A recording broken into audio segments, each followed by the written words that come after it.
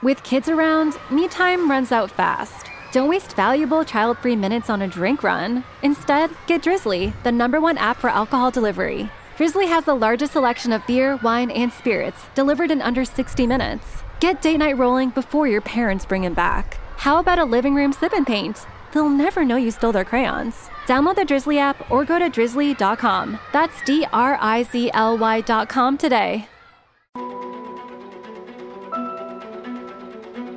My guest today is Representative Eric Swalwell. Eric and I have become friends over the last few years. We may disagree on a lot of policy matters, but we have a similar view that the country is under threat right now from anti-democratic, and I mean that in the small d way, forces, and that we face a lot of threats that have come in the last few years because of this rising tide of extremism and authoritarianism. Now, Eric is somebody who has to put up with it every day. He has to deal with people like Marjorie Taylor Greene and Matt Gaetz and Lauren Boebert and George Santos, which I think you'll probably hear about during this hour, and does it with a lot of goodwill and a lot of aplomb. And also, he's one of these folks in the Democratic Party that I really like because he likes to get out there and fight. He likes to get out there and stir it up a little bit because God bless you, my Democratic friends, but you need more people like Eric to go out there and stir it up a little bit. There was also maintained what was called an enemies list. Democrats want Republicans dead. I could stand in the middle of Fifth Avenue and shoot somebody. The women with the least likelihood of getting pregnant are the ones most worried about having abortions. On January 6th of 2021, you had tens of thousands of people peacefully protesting. You're the president of the United States. You can declassify just by saying it's declassified. It's not a right-wing conspiracy theory. It's not QAnon. It's real. I'm Rick Wilson, and this is the Enemies List.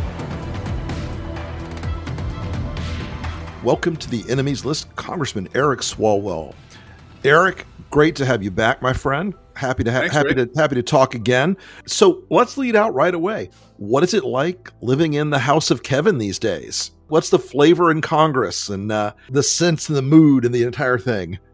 Well, I'm just making layups over here, Rick. It's not too hard against these guys.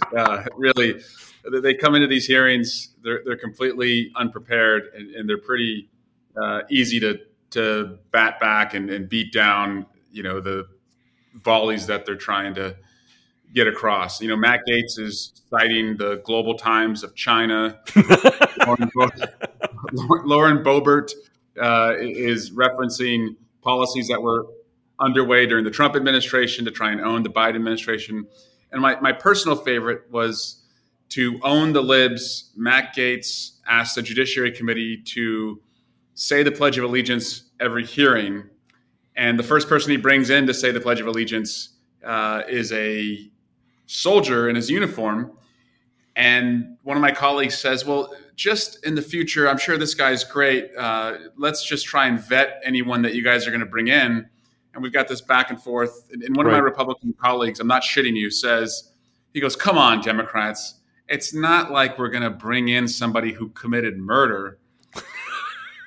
Turns out, I think you know where this story's going. I do. A journalist did like a 10-second Google search, and Matt Gaetz brought in somebody accused of committing murder. Of course he did. Of course he did. Over here, there's no defense, no 3-point shots. These are just layups. It's a twist on the old Trump line. When the MAGAs send their members of Congress, they're not sending their best. They don't send their best. But it seems to me like the biggest thing they promised in this election cycle was they were going to use all the committees to do all these investigations on Hunter Biden's laptop and the weaponization of government.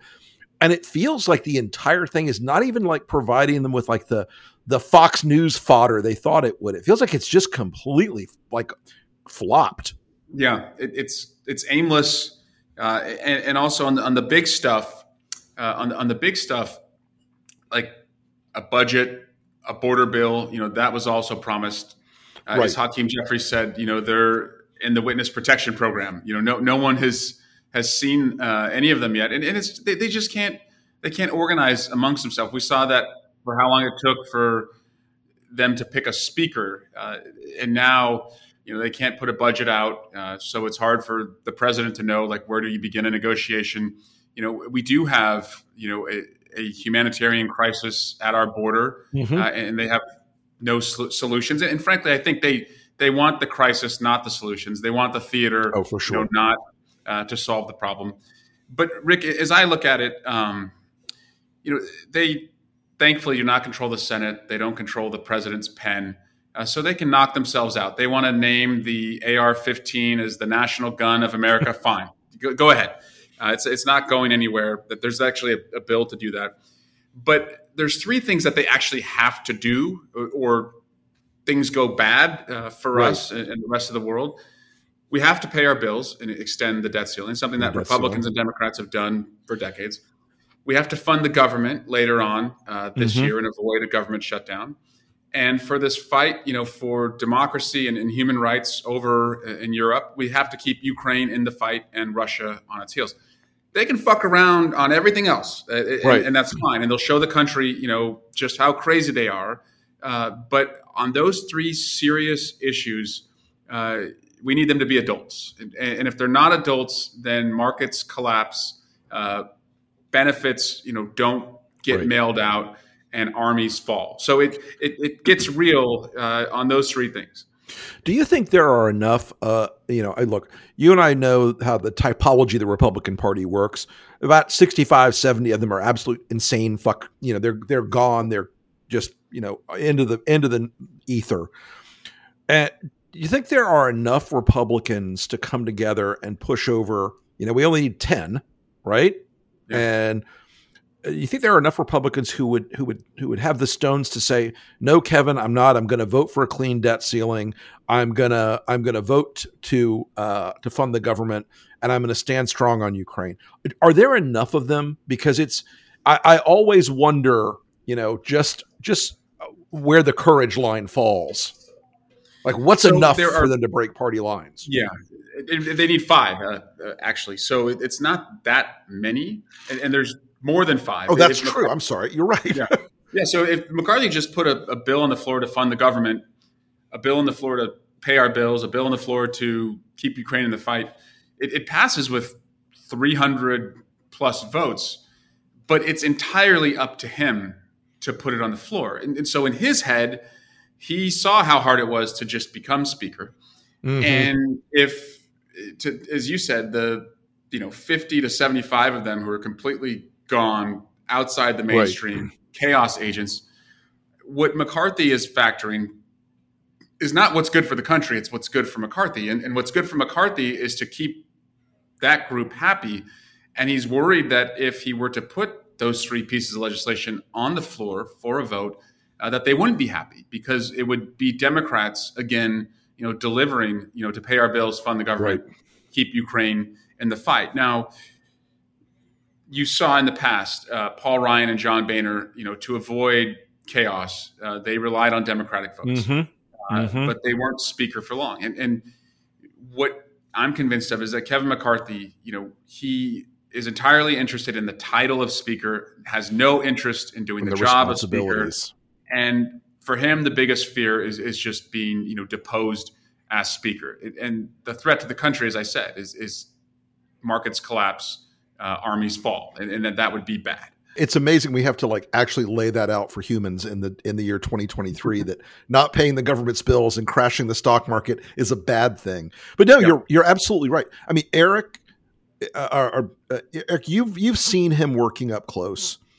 And you've seen how desperate he is to keep Marjorie Taylor Greene and Matt Gaetz and Andy Biggs and Lauren Boebert and all these other idiots from strapping on the suicide vest. Because Matt Gaetz had literally bragged to people here in Florida that I know, people in his hometown, that he told McCarthy, if you bring a debt ceiling bill to the floor, I will remove you as speaker. If you bring a debt ceiling bill, you're gone. Fuck you. It's over. No compromise, no nothing. I want to burn it all down. This nihilism that infects these guys is astounding to me. And it's like Kevin he is the weakest speaker that I can think of, including Bob Livingston, who was only there for 30 seconds. And this guy has no control of his caucus. You say what you will about Mitch McConnell. When he wants his caucus in line, he gets his caucus in line. Kevin has no control. He has zero control. And in fact, many members of his conference are at the D.C. jail visiting January 6th terrorists, right? I mean, no speaker in the world. Can you imagine if Speaker Pelosi allowed a delegation to go to Guantanamo Bay, to see if the, September 11 terrorists were being treated? We're comfy. Yeah, no. It would never in a million years happen. But because he's a part of this corrupt bargain to be speaker, I call it reoccurring payment plan that he's under, right? So he's got to keep paying every week. So he's given tapes to Tucker Carlson. George Santos remains in Congress. Somehow. Marjorie Taylor Greene is on the Homeland Security Committee. And now there's a delegation, Jail Del, as I call it, going to visit the D.C. inmates. It would be comical if we weren't at such a moment in our history where things are so intensely dangerous across so many different domains. Now, call me naive, though, Rick. I still hope that the bank crisis 2 weeks ago, wakes these guys up. That they see that if they were getting flooded with the phone calls and text messages that I was getting flooded with from people telling me I'm not going to be able to make my payroll, or employees saying that paycheck ain't coming if this isn't solved. I hope that is a wake-up call. But here's my fear, though. So that whole weekend, we're on Zooms with the FDIC, Treasury. And everybody being grown-ups for once. In the afternoon that the solution was presented by Yellen, Biden, and the Fed, for the first time in my time in Congress, we have a bicameral Zoom. So it's both parties, both chambers. And then you've got the Fed on. And because it was thrown together so quickly, it's not like a hosted Zoom where everyone is muted and you have to imagine 400 or so senators and Congress members logging in, trying to figure out the mute button.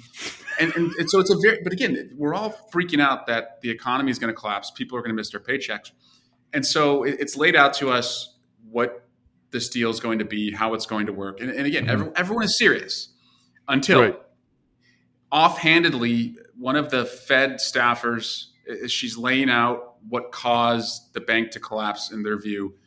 She says something to the effect of, we can't discount the role that online disinformation played in creating panic that led to the run.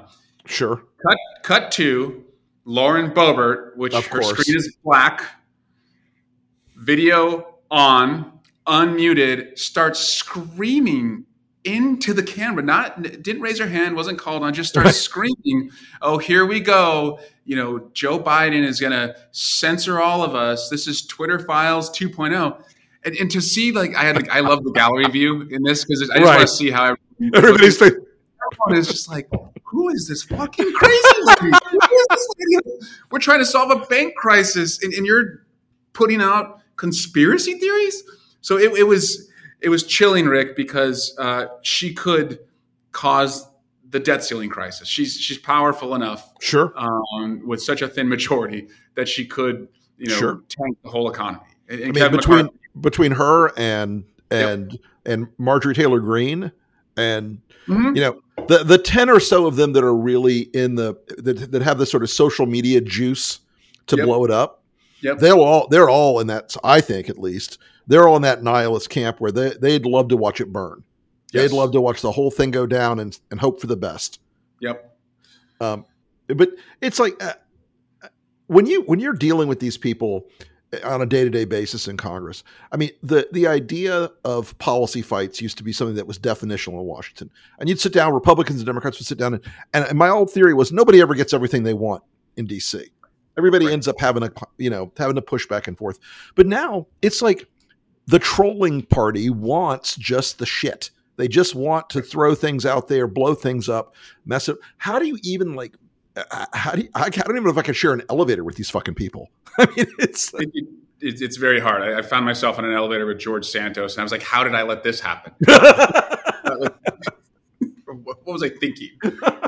No. So the good news is there are enough of them who want to get shit done. Right. So I chair a subcommittee on Homeland Security, the cyber subcommittee, with Andrew Garbarino from New York. Serious guy, wants to solve problems. And cyber, again, it's an issue that doesn't sleep and it doesn't care about political parties. And I don't think there's any daylight between us on what we need to do. And so I try and find, the wins, where I can take them and hope, and just hope, as you said, that the outliers, the extremists, aren't able, to tank the whole thing. That's just what you have to worry about and guard against every day. Yeah. As a listener to this podcast, democracy is in danger in America and beyond. This titanic challenge requires a powerful response, and that's why Resolute Square was founded. The Enemies List is part of the Resolute Square family. We're a pro-democracy network. The Enemies List is just one part of Resolute Square's pro-democracy content and coverage. Our members get particularly exciting benefits: exclusive live roundtable discussions with me, Reed Galen, Stuart Stevens, and Joe Trippi. In those discussions, you can ask us questions directly, as if you were in the room at a campaign strategy session. In these sessions, we'll give folks answers on how to fight back against the crazy, how to push back against the MAGA media, and how to communicate effectively in the battle for our democracy. We're building a new arsenal for democracy, and we could use your support. Head over to resolutesquare.com/enemies to let the world know where you stand. With kids around, me time runs out fast. Don't waste valuable child-free minutes on a drink run. Instead, get Drizzly, the #1 app for alcohol delivery. Drizzly has the largest selection of beer, wine, and spirits delivered in under 60 minutes. Get date night rolling before your parents bring them back. How about a living room sip and paint? They'll never know you stole their crayons. Download the Drizzly app or go to drizzly.com. That's DRIZLY.com today. Well, it's funny because I talked to a Wall Street donor guy the other day who said, who is a Republican, and he'd given Kevin a good piece of money. And I said, what are you going to do when this guy loses control? What are you and your colleagues on Wall Street going to do when this guy loses control and the debt ceiling goes belly up? What are you going to do? He goes, well, first off, I'm going to be fucked because we're going to lose everything. And he says, and second off, Kevin's not going to see another dime from anybody on Wall Street if he does this. It's over. He's got to choose: make the crazy lady happy, or make the donors who have made it possible for him to sit in that chair, don't kill off every single one of their banks and their hedge funds. And I can't imagine how that guy, I saw yesterday he's got dogs at least. I can't imagine how he sleeps at night, But the honeymoon's going to be over soon, right? Because as I said, it's going to get real pretty quickly here. June or just before June is when that's coming. And again, right. I just hope the bank crisis was a wake-up call that you can play Congress all you want. You can fuck around a lot and some of the small stuff. But when it comes down to the budget, the debt ceiling, and I think you're right, that's a real interesting division inside the Republican caucus right now, because in the Senate, they're still pretty strong on Ukraine. There's a few idiots. The House still seems to have a meaningful caucus of Republicans that are okay on Ukraine, but I'm wondering what happens when it becomes more of like a litmus test in the presidential race, because Trump is obviously staked out a pro-Putin position. DeSantis he's had 3 positions so far. God knows what it'll be by this afternoon, but it's generally speaking pro-Putin. And I'm wondering how much the MAGA side of it is gonna burn that down, because we've done some polling at Lincoln that shows that a lot of older Republican voters, they're still not, they're never going to buy into pro-Putin. They're never going to buy into pro-Russia. It's just not going to happen. They spent 70 years having the Cold War beat on their heads. But how hot do you think that's going to be? We've got Green and Gates and others basically saying cut it all off. When do you think that debate is going to come, and when do you think, and how do you think it's going to roll? Yeah, so of course we'll have a National Defense Authorization Act. Right. By the end of the year, we'll see how serious they are there, and if they can even bring that up for a vote. Again, they have not put their budget out because they can't agree on it. There's a good number of them who do want serious cuts to Medicare, Social Security. Right. And even Trump now is, he's going to the left of them in this, populist appeal that he's making. Mm-hmm. But Rick, on Ukraine, so two things would happen. I think one is obvious if we did not keep them in the fight. One is not so obvious. The obvious one is that, that they would suffer serious losses. It would demoralize the ranks, and Zelensky's leadership would be at risk. His ability to still govern would be at risk. That's obvious. Not so obvious, but we already know this play, is that if Russia sees a Republican field of candidates who all would defund the effort in Ukraine, well, what do you think Russia's going to do? They're going to wait out this war. There's no incentive for them, drag it out.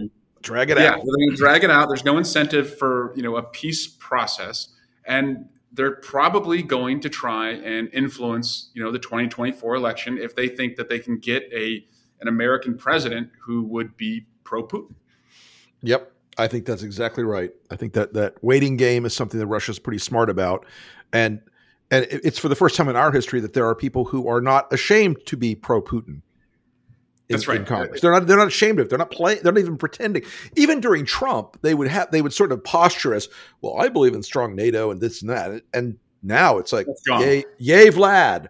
But also, Rick, the good news on it's good news, bad news. The good news is the bad news is it's state-run media, right? So he can wait it out as long as he wants. He can suffer 250,000, 500,000 losses on the battlefield.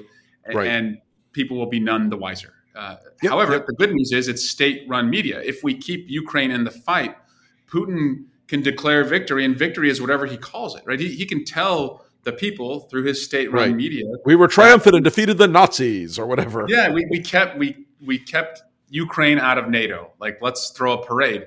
And that's an off-ramp. And so as long as we keep pounding them, with what we're providing and what the Ukrainians can do, that's an off-ramp he has. This is I think too often look at this as like a Western lens where, if he's taking all these losses, it's going to be harder for him to declare victory. That's not true at all. He is entirely concerned about his own personal survival. For sure. That's right. Absolutely. So, Eric, what do you think the 2024 map looks like for the Democrats in the House? I think the Senate map is tough, but I think the House map actually is a little more promising. Yeah, 18 Republicans are in Biden districts, and there were a number of very, very close contests. You also will see, I believe, Rick, in the courts, some of the seats are going to come back to us. So in Ohio and Florida and Alabama, maps that were ruled unconstitutional at a lower court, those maps were stayed by the Supreme Court until this upcoming election, and so we expect that'll put a few more seats in play. And again, if we do this right, we will make each Republican in a contested seat own every part of the crazy. If you don't condemn that's the whole strategy, man. And Republicans are brilliant at doing that. Democrats, we're too virtuous. We will say to ourselves, well, of course, Marjorie Taylor Greene is nuts and proposes all of this, but so-and-so surely doesn't believe that. Well, if so-and-so is quiet, keeps their head down, never speaks out against it, then they should own that. Like they shouldn't get a free pass on that at all. And so I think we're getting better at that. And you're seeing that with Santos because so many of them are sweating, the proximity to Santos that they have. But as far as I see it, this is their problem. If they wanted him gone, they could expel him. And with Santos, who, again, we're reminding voters every day that they are enabling a wanted international criminal. He's admitted to everything. I know. It's astounding. Yeah, you don't need an indictment to throw the guy out. He has copped to almost every piece of this. And narrative. He's just embarrassing. I mean, it's like I've begged Democrats to take a lesson from the fact. God, when I was a Republican political consultant, God knows how many ads I made saying, Congressman John Smith says he's a conservative Democrat, but he stands with Nancy Pelosi, and And the Republicans did that last time. No matter who the moderate Democrat was, it was like, they're just like Ilhan Omar and they're a radical squad. They want to seize the means of production and impose communism. And it's like sometimes the Democrats just have to like take off the gloves and whack these people, because it really is, they really are good at conflating the extreme of anything with everyone else. And the Democrats should pick up that cudgel occasionally and whack back. Yeah, anyone who does not condemn going to the DC jail should have to own that, right? Like that. Right. That's how I see they're bringing terrorist cookies in jail. Yeah. Sorry, that's what it is. You're even better at this. Bringing them a cake with a shiv in jail. Is it a conjugal visit? Who knows? Oh God, I'm gonna get in trouble for that one. Oh man. Oh, so Eric, one more question, then we'll let you get going. What should Democrats be paying attention to in the next couple of months that will sort of lay out where the 2024 battlefield looks like? I know we've talked about some of it, but with the debt ceiling and other things, what else should they be watching for, especially in the House, as we go forward? So what I think the formula has to be, I call it a 3D approach. So before every investigative hearing, we discredit the Republicans. So right. Jim Jordan, you want to talk about subpoenas with Hunter Biden, FBI? Guess what? You didn't honor your own subpoena. You have no credibility. Right. Debunk anything that they volley over that could land. Make sure that we debunk it, because again, we know most of it is bullshit. Yes. And then third, and I think this is most important, remind people what we delivered and what we will deliver. And this is where I think Democrats are. We're so modest and, as I said, virtuous, where we don't remind people every day what we did on the jobs and infrastructure bill. And as we are being so modest and virtuous, guess who's showing up at the ribbon cutting and making wallpaper of something that they voted against? The Republicans.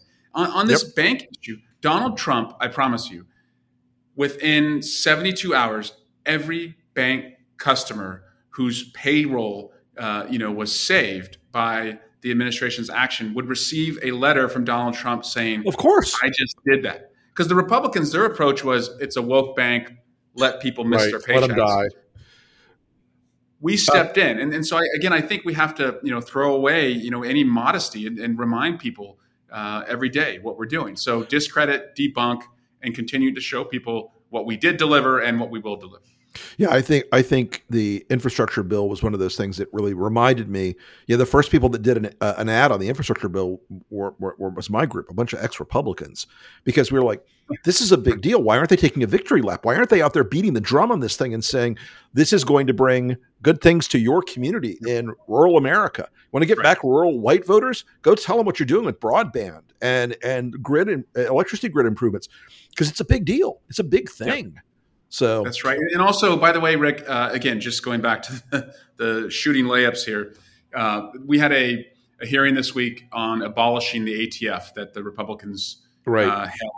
And one of the witnesses they brought, we did just, again, 10-second Google search. One of the Republican witnesses had tweeted out just a couple months ago, fuck the cops. That was all. Fuck the cops. and again, we should remind them that like police funding over the last couple years has come from us. These guys, they don't back the blue, they back the coup. They're visiting the terrorists who beat up the cops, and the people that they chose, they could bring anyone who walks on earth to a committee hearing. They brought a guy that says, fuck the cops. Like, so we have to like pound that in, to the mindset of the voter. Always. Otherwise they won't know. Always. Well, Eric, tell people where they can find you on social media. Thank you. Yeah, at Rep Swalwell on Twitter is the best play, with one L in the middle, at Rep Swalwell. Well, Eric, thank you, my friend, for coming on today. I look forward to seeing you again soon, and best of luck in the coming battles. Great. Thanks. My pleasure, Rick. All right. See you soon.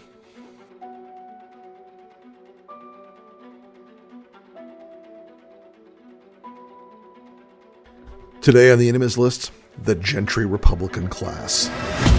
So, National Review and the traditional Republican conservative writers, they have spent the last part of, let's say a year and a half, declaring that Ron DeSantis is 12 feet tall, covered in pure gold. He is the most brilliant man to ever walk the earth. that he is the savior of not only the Republican Party, but Western civilization.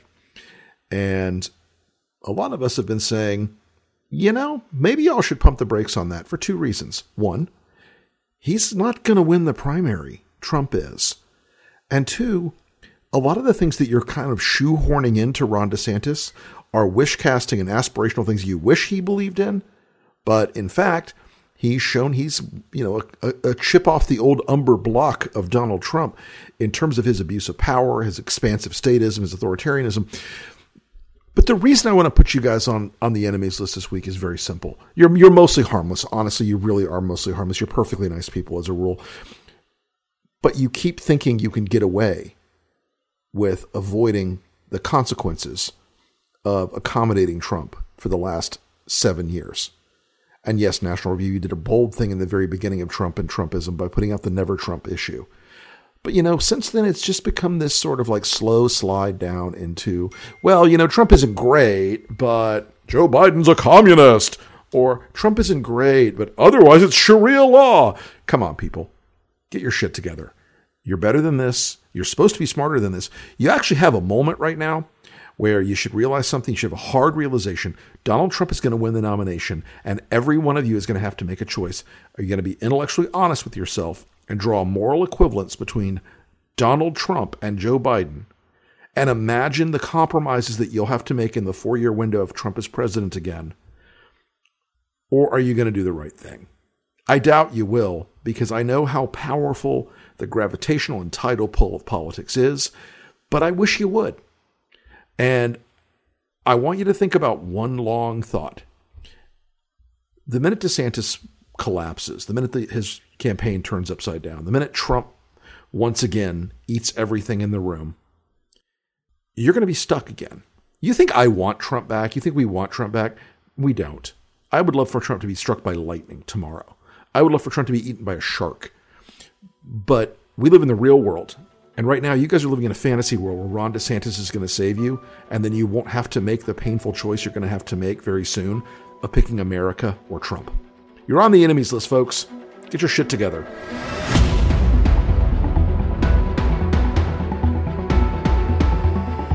Thanks again for listening to the enemies list.